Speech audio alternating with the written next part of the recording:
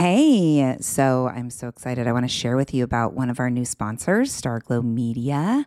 They have this amazing show for all of you with younger kids called Mysteries About True Histories. Every episode follows Max and Molly, who have just been recruited into a secret order of problem solvers and on adventures through time, packed with puzzles and hidden equations, histories, and laughs. You all know Alana, our co-founder at Sproutable. She listened to the show with her 7-year-old and loved it. They would pause the show and try to figure out the math problems together. Loved learning about different cultures and the histories around the world. The series explores themes like the stories behind math, critical thinking, code breaking, pattern solving, and so much more.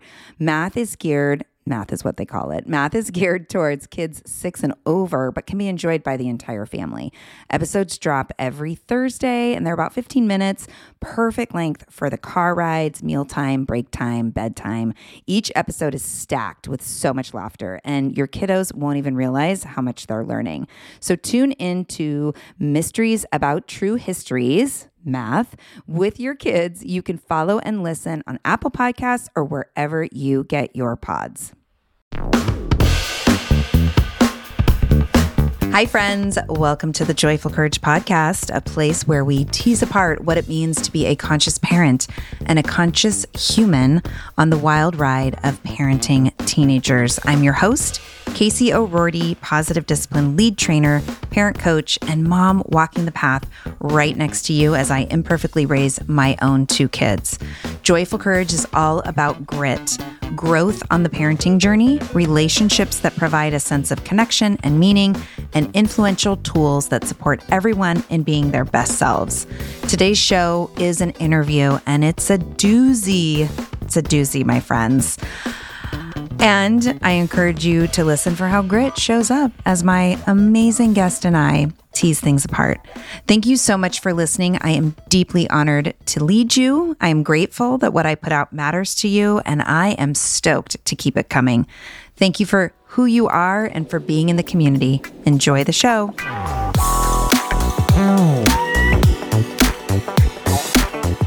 Hey, everybody. My guest today is Lisa Sabey. Lisa is Hi, I'm so glad that you're here. Lisa is mostly a wife, mother, and grandmother. She has 6 children, 11 grandchildren, and a husband who supports her as she launches into all the projects. Lisa's life changed when her daughter went down the rabbit hole of anorexia nervosa. For years, mental illness ravaged her daughter's physical and mental wellness. And after spending thousands of hours researching, reading, and talking with professionals, Lisa increasingly realized that parents needed much more education and support. She self-funded the creation of a documentary, Anorexia, What We Wish We Had Known. She has committed her life to this work and founded Parents to Parents, a 501c3 NPO. Parents to Parents has now produced 2 full-length documentaries, Going Sane, which won an Impact Award, and American Tragedy, which won Best Documentary at the Boston Film Festival and has been viewed by over 500,000 people. It's also the documentary we're going to be talking more about during this interview. Under Lisa's leadership, Parents to Parents is working directly with Zero Suicide to produce a parent resource for parents who have had a child attempt suicide, and also finishing up a documentary about adverse childhood experiences. Lisa's youngest son, Daniel, was in Arapahoe High School when Carl Pearson came in with a gun and killed Claire Davis with the intent to kill many. She has great compassion for all mothers, and I'm just so honored to get to be in conversation with you. Welcome to the podcast, Lisa. Thank you, Casey. I'm thrilled to be here and so proud of you and your work. Thank you so much. Warmer, sunnier days are calling. Thank God. Spring into summer is my favorite time of year. After turning 50 last September, I've been really working on my physical health and well-being, and can honestly say that I am feeling better in my body than I have felt in a very long time. Yes, credit goes to movement and working out, but even more credit goes to how I'm feeding my body. That's why I love Factor. I fuel up with Factor's no prep, no mess meals 35 different meal choices and more than 60 add-ons to choose from every week, I always have a new flavor to explore. It's amazing. You can crush your wellness goals this May, keep time in the kitchen to a minimum, and enjoy effortless support for the lifestyle you want to be living with dietitian-approved meals and ingredients you can trust from Factor. Head over to factormeals.com/joyful50 and use the code joyful50 to get 50% off your first box plus 20% off your next month. That's code joyful50 at factormeals.com/joyful50. Again, that's 50% off your first box plus 20% off your next month while your subscription is active. Yes, yes, yes. Join me in the health revolution and feel really good this summer. This podcast is sponsored by Active Skin Repair, a skin health company helping people heal with natural, non-toxic, medical-grade ingredients. So as the weather warms up, we're outside gardening or doing yard work. There are so many opportunities for skin issues, right? And for me, it's always a mystery to know what's going to irritate my skin, but I'm definitely out there itching and scratching. But the good news is Active Skin Repair always seems to save the day. Active Skin Repair can be used to treat a wide range of skin issues, including cuts, scrapes, burns, sunburns, rashes, and other types of skin damage. It's also safe and non-toxic, making it suitable for use on all skin types, all parts of the body, and even on rosacea, eczema, and acne-prone skin. Here's what I want you to do. Visit activeskinrepair.com to learn more about Active Skin Repair and get 20% off your order when you use code JOYFUL. Again, that's www.activeskinrepair.com. Find out more about the product and get 20% off your order when you use the code JOYFUL.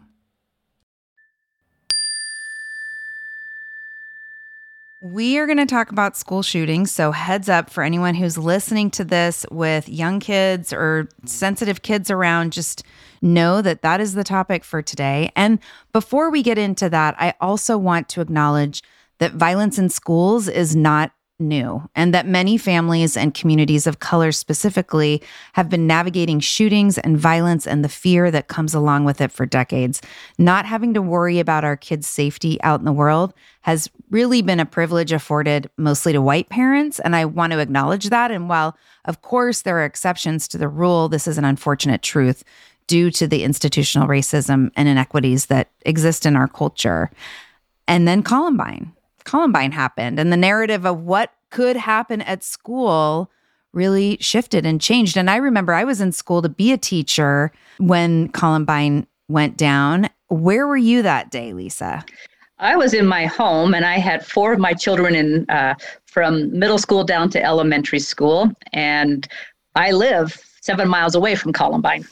So I remember going grocery shopping, and the whole atmosphere was just that of like a numbness, like an unawareness, like how could this have happened? And then constant news. Mm-hmm. I remember greeting my kids as they walked home and asked if they knew about it, and they had been told in their schools. And it was a day that changed the world and a day that changed me. Yeah. I remember a lot of conversation, and it could have been because of the context that I was in with learning to be a school teacher. But I remember this weird contrast happening. There was this conversation around that schools were becoming so big, and it was easier and easier for kids who were having a hard time to not be noticed and fall through the cracks. And, there was talk about just paring things down and making sure every kid had a healthy adult. And in the meantime, I'm driving to and from the university in my program, and I'm driving right by this construction site of this massive brand new high school. And I just remember the contrast really being present with that. At the time, it seems like the message was lost. Yeah, people need individualization. understanding as an individual, and being in great big schools has its own problems for sure. Yeah. And then fast forward to 2019, and you are the executive producer of the documentary American Tragedy. Will you talk a little bit about that film and how it came to be? Yeah, so American Tragedy is a story that mainly focuses on Sue Klebold's story. She is the mother of Dylan Klebold, one of the Columbine shooters. But she did not want it to be her story, so she asked us to include other stories. Mm-hmm. So it's also two friends of hers who had sons die by suicide. So Lisa and Lori both gave us their stories and talked to us about the pain that they had to go through when their child, both of them had sons, had died by suicide. It's Sue has written a book, A Mother's Reckoning, where she tells her story. And I have to honor her because I cannot imagine a greater nightmare for any mother than to have your son be one of the most notorious school shooters ever. Mm-hmm. And Sue, she talks about, and I think the most poignant part of the movie is how hard it was for her and even getting socks on. And we didn't tell about other things, but she wanted to die. She wanted to disappear. And when we talked with her, it had been almost 20 years. We started talking with her 18 years after Columbine and filming her then. And we said, how are you able to talk about it now? And she goes, oh, I have been through so much therapy, but she has literally gone towards it, sought to understand it. And by doing that, she has lost the fear of it. Mm-hmm. So she can talk about it and she can be a voice of compassion to all those, from the parents of the shooters to the people who are in the schools and the administrators of the schools.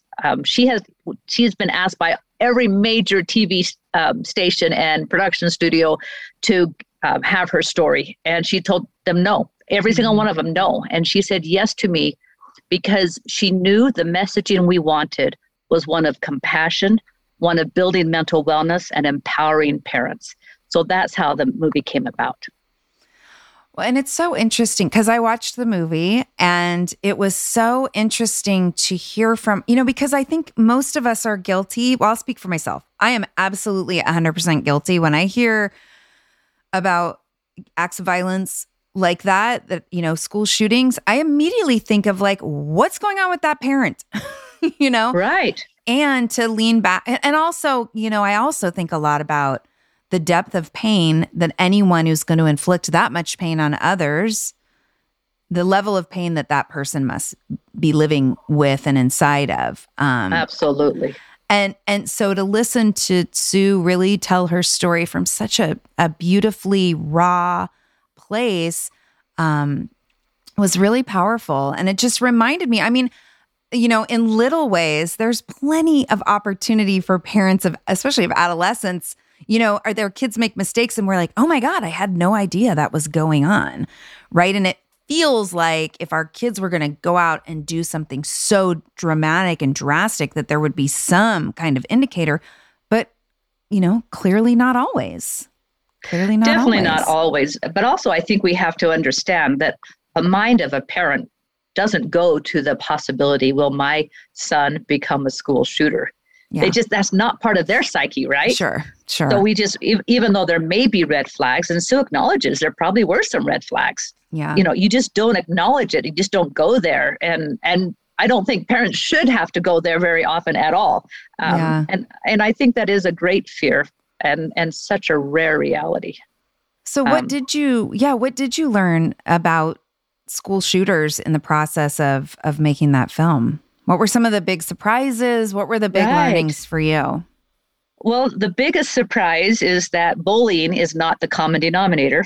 That was a surprise. I assumed that was kind of common to most of the shooters. Also that there's a wide range of socioeconomics in the shooters. I thought it was pretty much upper middle class. Mm-hmm. That there are almost always signs, but it's usually in hindsight that we see them. Mm-hmm. There's almost always darkness and also kind of an isolating personality. Now with Dylan, the isolation happened with his partner, Eric, right? Right. but they start to isolate from their own other groups. So all of those were just interesting to me. I think one of the biggest takeaways, honestly, is just truly honoring Sue as a mother, that she really was a good mother. And she deeply and loved, and still does, love Dylan. And that she still doesn't make sense of it. She acknowledges it and has worked through it, but it is that complex. Yeah. Yeah. And I mentioned in your bio, so your son was can you talk about the day that your son was he witness? Like, what was his experience to the school shooting that he was, I don't want to say a part of, because that's not the right language, but that happened at his high school. What was that like? I mean, I can't even. Well, I have a very vivid memory of being on on Broadway and Littleton Boulevard, which is about not even a mile from my house, going to a friend's apartment. And all of a sudden, 5 different police cars turned on their sirens. I had no idea it was around that many police cars, and started just zooming down Broadway. And I remember thinking, there's been a shooting at Arapahoe High School. And then I said, that's worst case scenario thinking, Lisa. And I just kept going. And I walked into my friend's apartment building, and I had gotten a text from another friend, and I looked at it, and it said, there's been a shooting at Arapahoe High School. Do you know where your son is?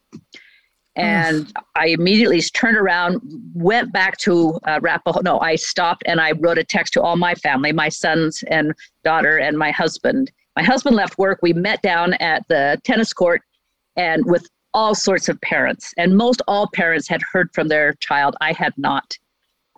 But my daughter had communicated with the music teacher at Arapahoe High School, who had Daniel with her.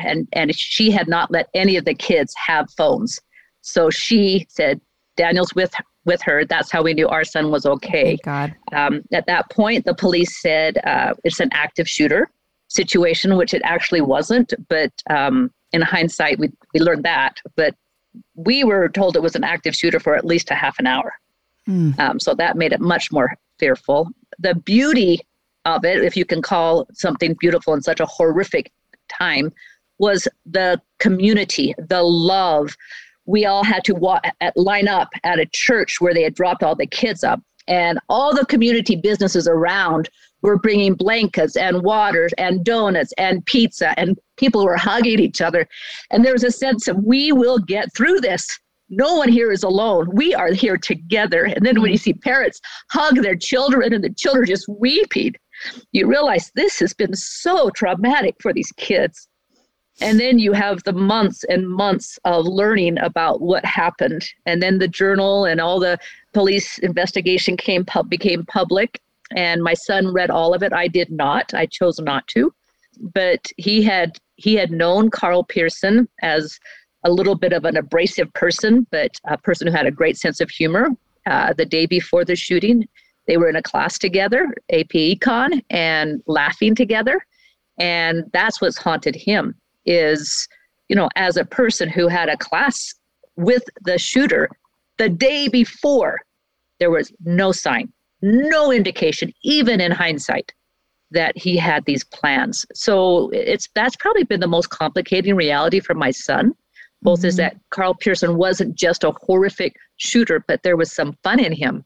And that even the day before, no one would have guessed.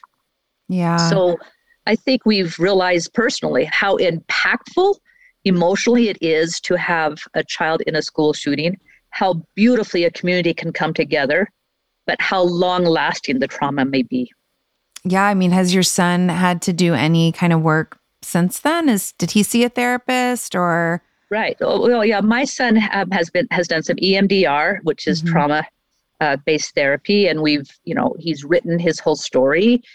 He was given a Linus blanket. All the students at Arapahoe High School were given a Linus blanket, which I didn't know about it, but it's so beautiful.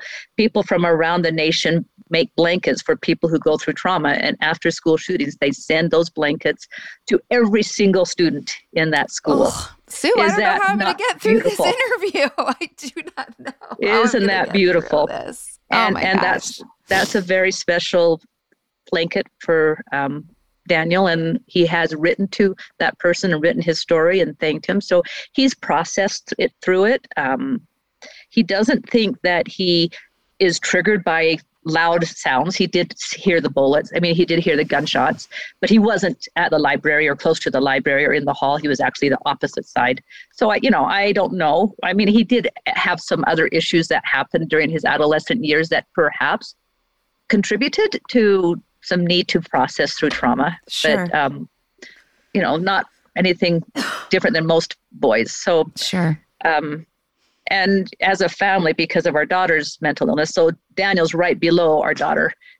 He's the sixth and she's the fifth. And we had learned a lot of processing skills before, and we talked through it a lot. And mostly there's a sense of sadness that the kids had to go through that. But they asked me to come and do a health class a month after the shooting. Wow. And I was wondering what I would do. And I decided to focus on what we focus on makes a difference. So as a group of health students, every single 11th grader came to my class, right? I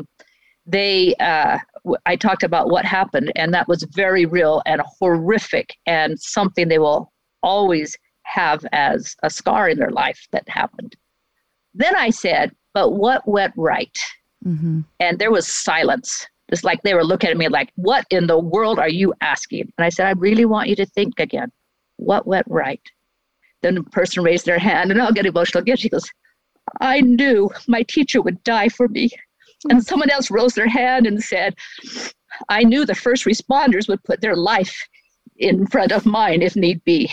And then somebody else said, I knew people around the country was praying for me, and I knew my family was wanting to be with me, and I knew I wanted to be with my family. The whole atmosphere just changed when we focused on we're not dismissing the horrific act, but we're also acknowledging the greatness of humanity, and that there was more good, even that in that horrific traumatic day, than there was bad. And after each class, the teachers were just crying and gave me a hug. And they said, this was such a healing understanding. Mm-hmm. And I think that's something we all need to realize. We can focus on that. We need to acknowledge that there are horrific acts, gang violence, horrific acts, school shooting, horrific acts. Racism is a horrific act. All of these are horrific acts.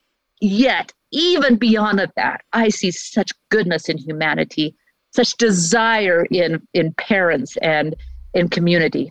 So I think that's one thing that I would take away both from talking with Sue Klebold and from my own experience with my son in a school shooting. Yeah. Yeah, I mean, this whole pandemic, right? We were housebound, and I kind of forgot about school shootings. I had the privilege of not, of not having it as part of my memory. So I didn't really think about it.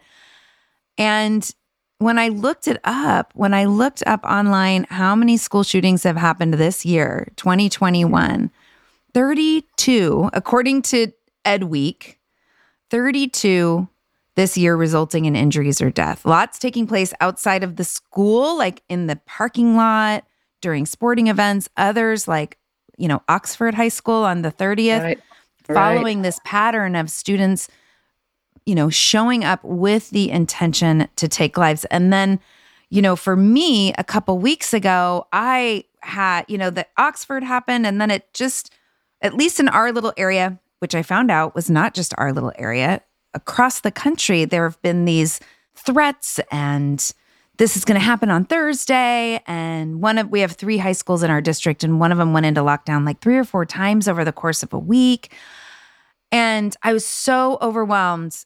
And I knew that I had to talk to somebody about this. And I reached out to my parent group and my big parent community. And I said, is this just happening where I am? Like, what else is going on? And I was amazed by how many people said, my kid's in a lockdown right now. Or we have threats going on in our community. I mean, all over the country, some parents in Canada.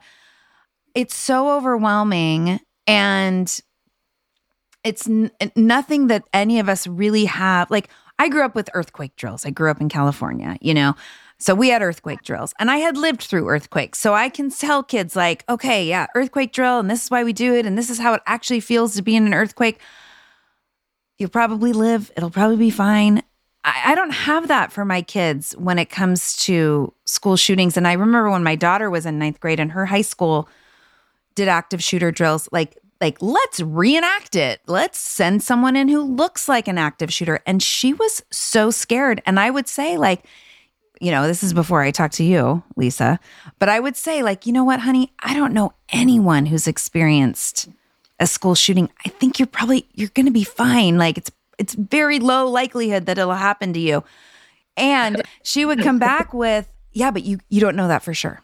You don't know that for sure. And she was right. And so how do we, and I'm thinking about you and all those kids you had in middle and elementary school when Columbine happened. Like, what were the conversations that you felt that were really useful having with your kids then that would be something that we can think about now? No small questions here, Lisa. Right. What do we They're do? Not small questions.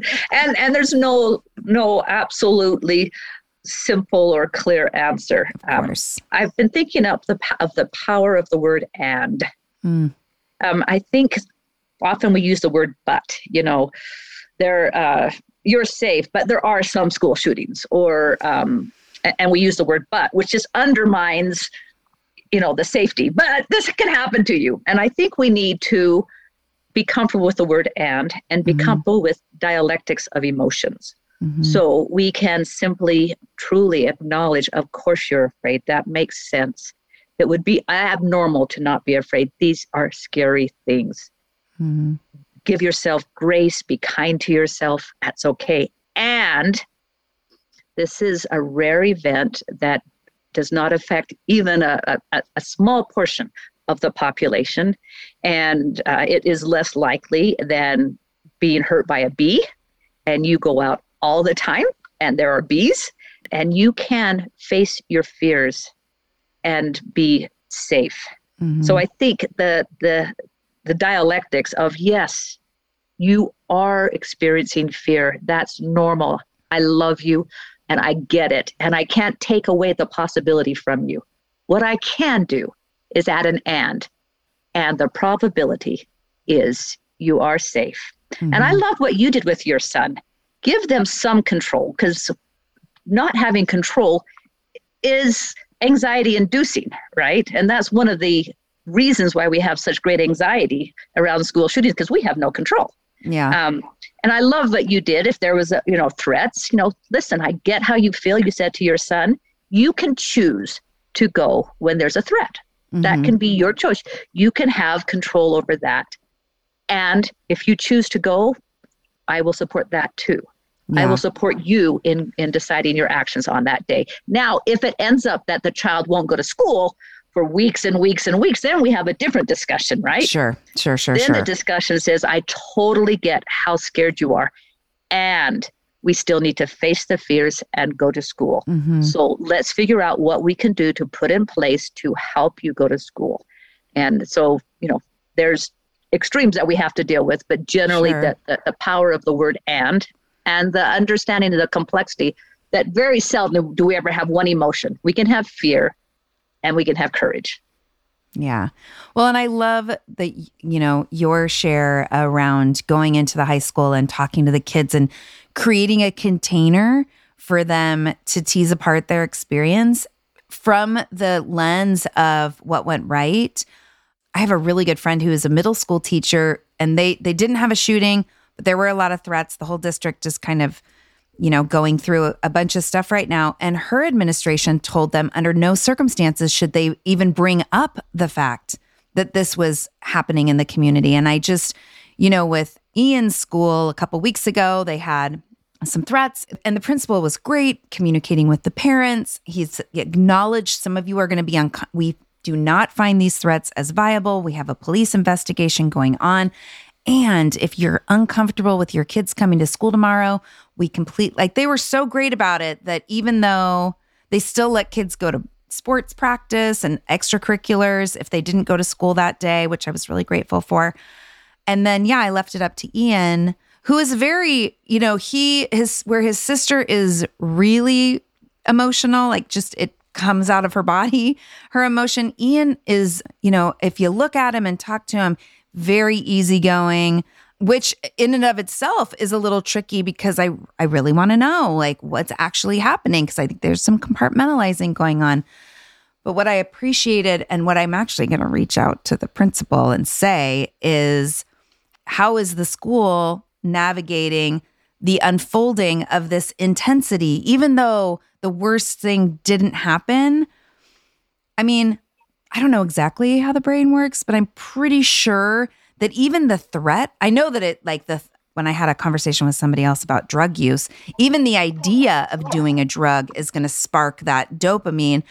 So I do imagine that the idea that something as scary as a shooting happening is doing something to the brain. So I'm really curious, and we'll be reaching out to the administration around. So what's the aftermath of that? What's the unfolding? And how are you holding a container for the kids to make sense of all of this? Yeah, it's such a balancing act, because if we just refuse to talk about it, but the kids hear about it through other kids or the news or whatever, then they're just thinking, oh, this is really scary and we can't even talk about it. Yeah, the adults can't even handle the conversation, so we're screwed. Right. So we don't want that, right? We also don't want an overexposure of constantly talking about it. Sure. So, parents need to be aware that they need to be able to address it when it happens and then leave it and not keep bringing it up. You are correct that the brain is going to interact in the same way, whether or not it's real or imagined. The brain doesn't have, this part of the brain is going to imagine it, and this part of the brain, it is real. It all is at the same place. Mm-hmm. So we've got to realize that all these drills and everything else are giving these kids experiences. And we can say, oh, they're giving these kids experiences of fear. Or we could say, that is fearful. And now you've been through an experience where something fearful could happen, and you made it through. You knew what to do. You empowered yourself. Look what you know. So if anything were to happen, you would know the steps that you can take. So again, we use the power of and. We understand this, and look what you're doing right. The more we can help directly identify what the kids are doing right, the more we reinforce those right actions. And that came up in our principal's emails to us. He really highlighted the way the kids were reaching out when they saw things on social media. They were reporting what they were seeing. The parents were getting in touch, and he really offered a lot of gratitude for that. So good job to our principal. I'm proud of him. Yeah, I'm proud of him. And I do think most schools, all schools, I'm sure, the administration is doing the best they can with what information they have. Yeah. And we as parents need to become informed like what you're doing right now and learn skills at home, because as we were talking about the big school versus the small school, the smallest school is probably the home school, right? That you're home with your kids after and before school. And that is also a schooling that you're giving them. And, acknowledge that I can have an impact in calming my child and acknowledging the emotions and then helping them identify their strengths that can help them deal through complexity. Well, and I would also say, if you're listening right now and you're a parent and you're really dysregulated around all of this, which I get how scary this is being a parent. And so the importance of making sure that as you show up for your teen or your young kid in these conversations, you've done your own work around being able to show up as that confident authority, grounded, present, and when you are having conversations with your friends about, oh my God, what is happening right now, making sure that's not an earshot, right? And just really, I think it's really important too, and I'm saying this to myself as much as I am to the listeners, but just kind of doing your own processing around the fact of the matter is this is something that we're going to continue to hear about.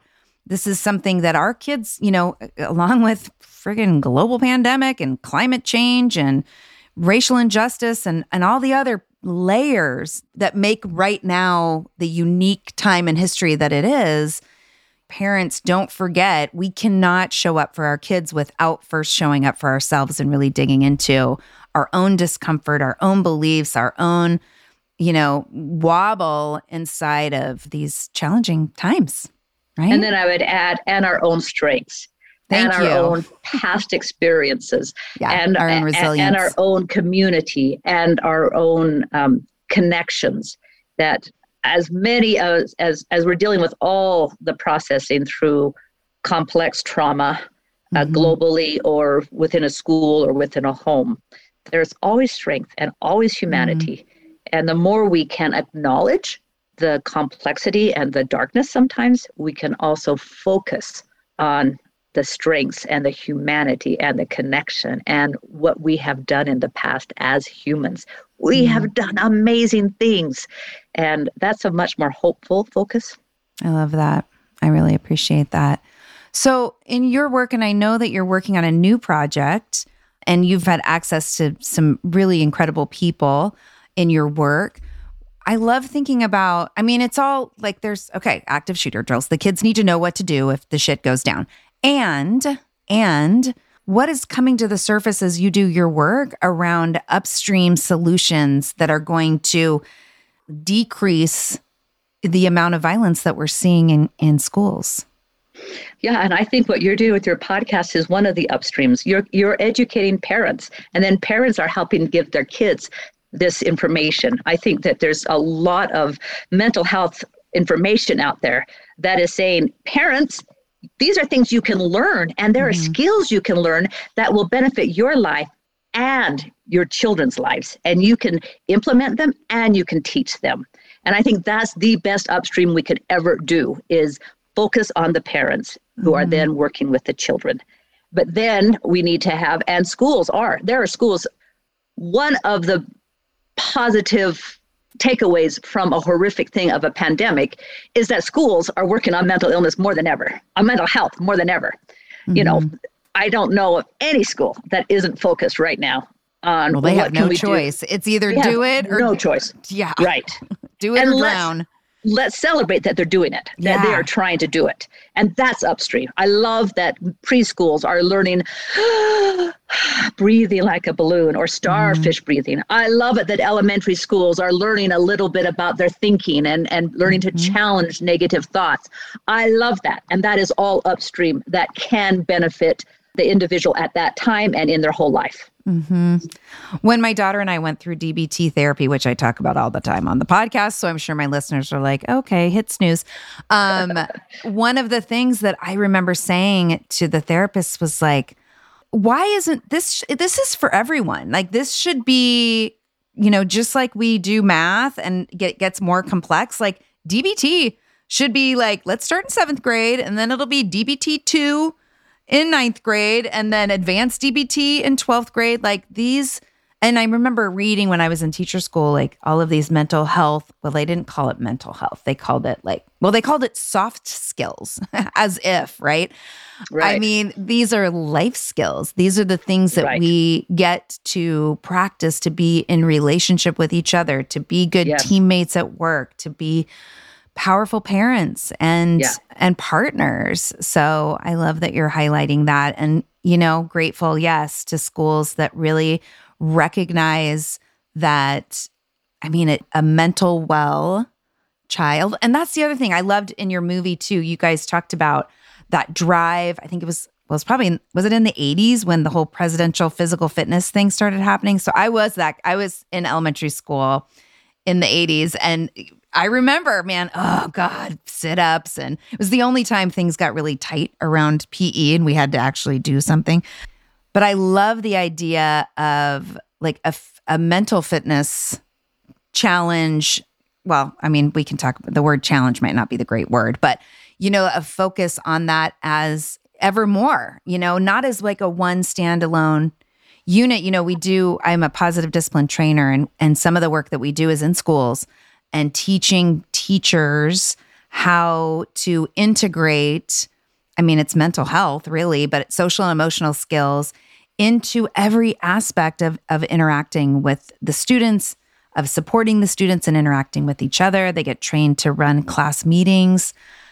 And I'm hopeful, as I hear you are, that one of the powerful things about the forced reset of this pandemic is going to be schools take so long to change. So hopefully this will be enough to really move everybody in the direction of really more value around mental health.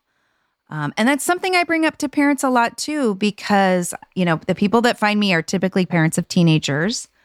I love my parents of teenagers, or in my classes. And I have to remind everybody, like, yes, this is challenging right now. And this is the behavior that's showing up. And we cannot erase the fact that this pandemic is something none of us have ever been through. It is completely uncertain. Like, that is a real big underlying discomfort that is, and when we're inside of that uncertainty and you ask me for my phone, I might tell you to F off, right? Like, it's just, the way that it shows up in our teenagers. And so it makes sense that, they're in so much pain, and it's a little terrifying, actually. So thank God for schools and parents and us having this conversation and just continuing. And I totally agree with you that we should be teaching mental health as much as we teach math and reading. That it is probably more a life skill than either of those. Yes. And we should be teaching it from preschool through 12th grade. And if we were to do that, if elementary school taught mindfulness and middle school taught CBT, cognitive behavioral therapy, and high school taught dialectical behavioral therapy. Oh, I like that progression. I like that.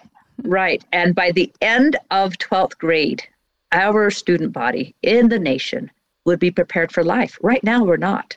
Yeah. Right we'd now, have the leaders. We'd have the leaders that we actually, that we truly need. Ugh. Yeah. Yeah. Will you tell me a little bit about the project that you're working on right now? Can you talk about it? Yes, I'm working on a wonderful and heart-wrenching project. We followed 7 at-risk boys at Boys Town, which is an organization founded by a Catholic priest named Father Flanagan, who believed there are no bad boys, but bad environments, bad thinking, bad modeling, and bad examples. And I would add, and intergenerational patterns that trauma actually affect the genetics and the epigenetics of intergenerational patterns.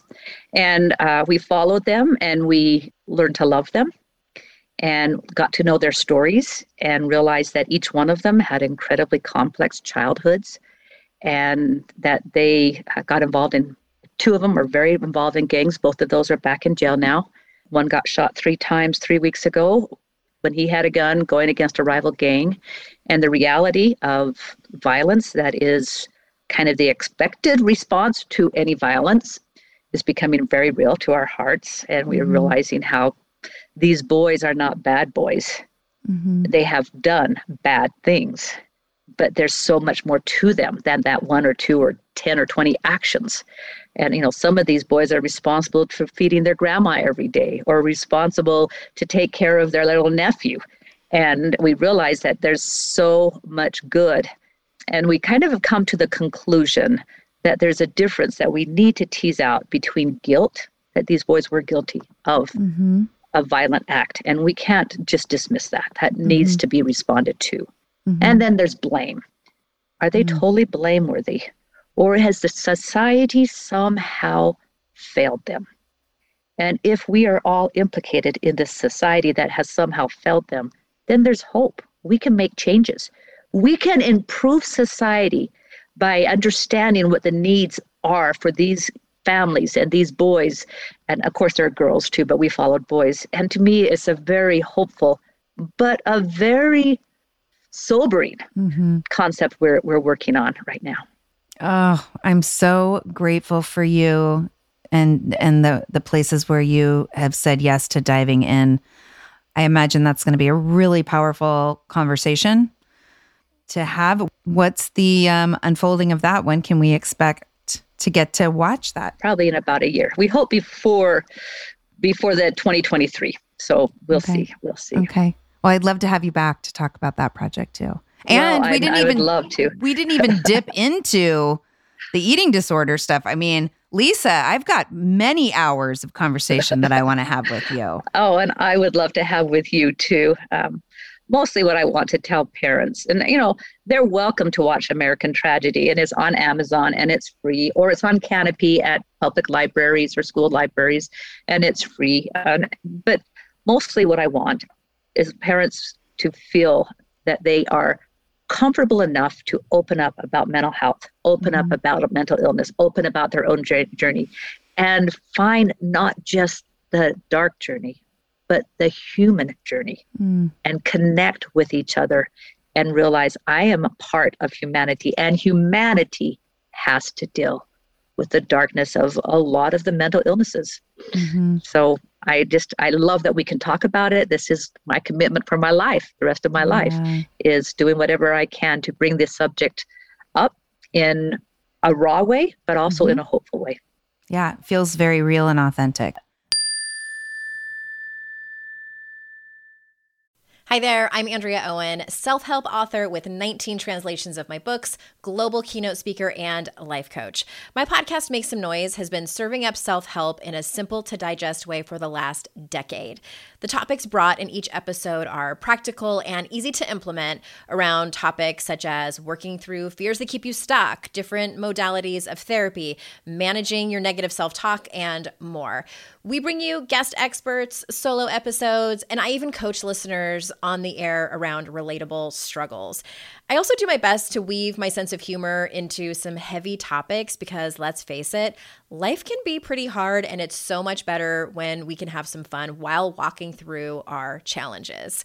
Whether you're seasoned in personal development or just starting out, Make Some Noise podcast will help you become the best version of yourself, the person you're proud of when you look in the mirror and show up in your life. Simply search Make Some Noise with Andrea Owen wherever you listen to your podcasts. Hello, you sentient ball of stardust. My name is Casey Davis. I'm a therapist, and I'm an author of the book How to Keep House While Drowning, where I talk about ways to make it a little bit easier to take care of yourself when you're overwhelmed, stressed, have mental health issues, physical health issues, or maybe you're just in a hard season of life. Maybe you're looking for a place that you can come and listen to some practical advice. This is a podcast for all of the self-help rejects. We're going to talk about skills for survival and self-kindness. And I'm going to leave the pop psychology at the door. I promise not to tell you to meditate or to journal. We're just going to give you some really insightful conversations with hopefully some practical advice. So I don't believe you need to pick yourself up by the bootstraps. I don't want you to just try harder, and I don't believe that laziness exists. So join me over on Struggle Care, where we can find compassionate solutions that help us function a little bit better. I always end my podcasts with the same question. So, Lisa, what does joyful courage mean to you? Joyful courage means loving even the unlovable, and staying faithful to those children who are struggling, even when it seems like they're struggling so hard that there's no hope. But I know that some of the most struggling kids in any family, my own daughter, can end up being brilliantly radiant in their life. So going forward with both love and faith in the individual and in the possibility of flourishing regardless of the past. I love that. Where can people find you and follow your work? Where can they find Parent to Parent? Which you didn't really talk a lot about that organization. Would you like to? Which is just fine. This is just fine. We don't really have a very big network for people just to reach out to. Mostly we just put movies on online streaming. But we do have Going Sane, GOINGSANE.org, which houses what we're working on now. We're working on simple ways of teaching parents mental health skills and understanding how they can teach them to their children. And we're writing grants right now to work with providing resources for parents to work with teenagers and what that would mean to identify what the mental illnesses are, what the red flags would be, and what are skills you can work with to help a child navigate. So those are projects we're working on now. Awesome. I'll make sure those links are in the show notes. Listeners, Lisa, thank you again. So great to be in conversation with you. Oh, Casey, thank you.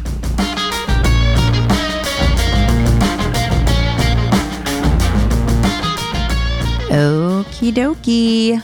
Wowzer. What an amazing conversation. Thank you so much for listening. I am just so head over heels in love with this community. I'm so happy that I get to bring you conversations that matter to you. I love it when I hear from you and you let me know how impacted you are by the podcast. There are some really exciting things happening with Joyful Courage, some transformations, some changes in the new year, and I can't wait to share them with you. I've been dying to tell you, actually. So stay tuned. Are you on my email list? If not, go to joyfulcourage.com/email and get signed up now so you stay up to date on all the things. And when you sign up, you'll get 7 tips over 7 days to support you in nurturing stronger connections with your tweens and teens. If you feel inspired and you haven't already, do me a favor and head over to Apple Podcasts and leave a review. It would be amazing. It's a great way to give back to the show that gives so much to you. I'm working really hard to stand out, make a massive impact on families around the globe. Your review actually works for me in the algorithm of things and helps Joyful Courage podcast to be seen by even more parents. Thank you, thank you, thank you. Have a beautiful winter solstice and holiday weekend, however you're celebrating. I'll see you next week. All the love.